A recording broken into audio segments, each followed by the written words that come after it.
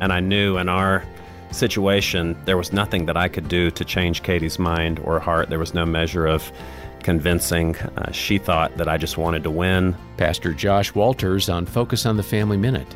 I didn't want to lose with a best friend and him being the one that she was in a relationship with. So she didn't trust my motives. She didn't necessarily know that she loved me anymore or really liked me. And so really all I could do was focus on me. And there was a confidence that, God, I know that this isn't your will for us. You don't want to rip our family apart. You don't want to see us go through a life without one another. You brought us together. And so I just focused in on God of like, okay, if we're going to emerge from this together and if we're going to emerge from this better, then I've got to let you start with me.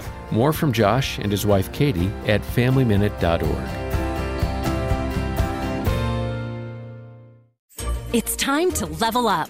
Give your kids a safe, faith-focused, and biblically based community, and so much more. Join the Adventures in Odyssey Club. Club members get on-demand access to the exciting Adventures in Odyssey series, including more than 900 episodes.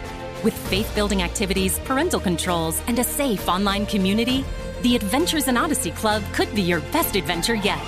Learn more and start your free trial at adventuresinodyssey.com/radio.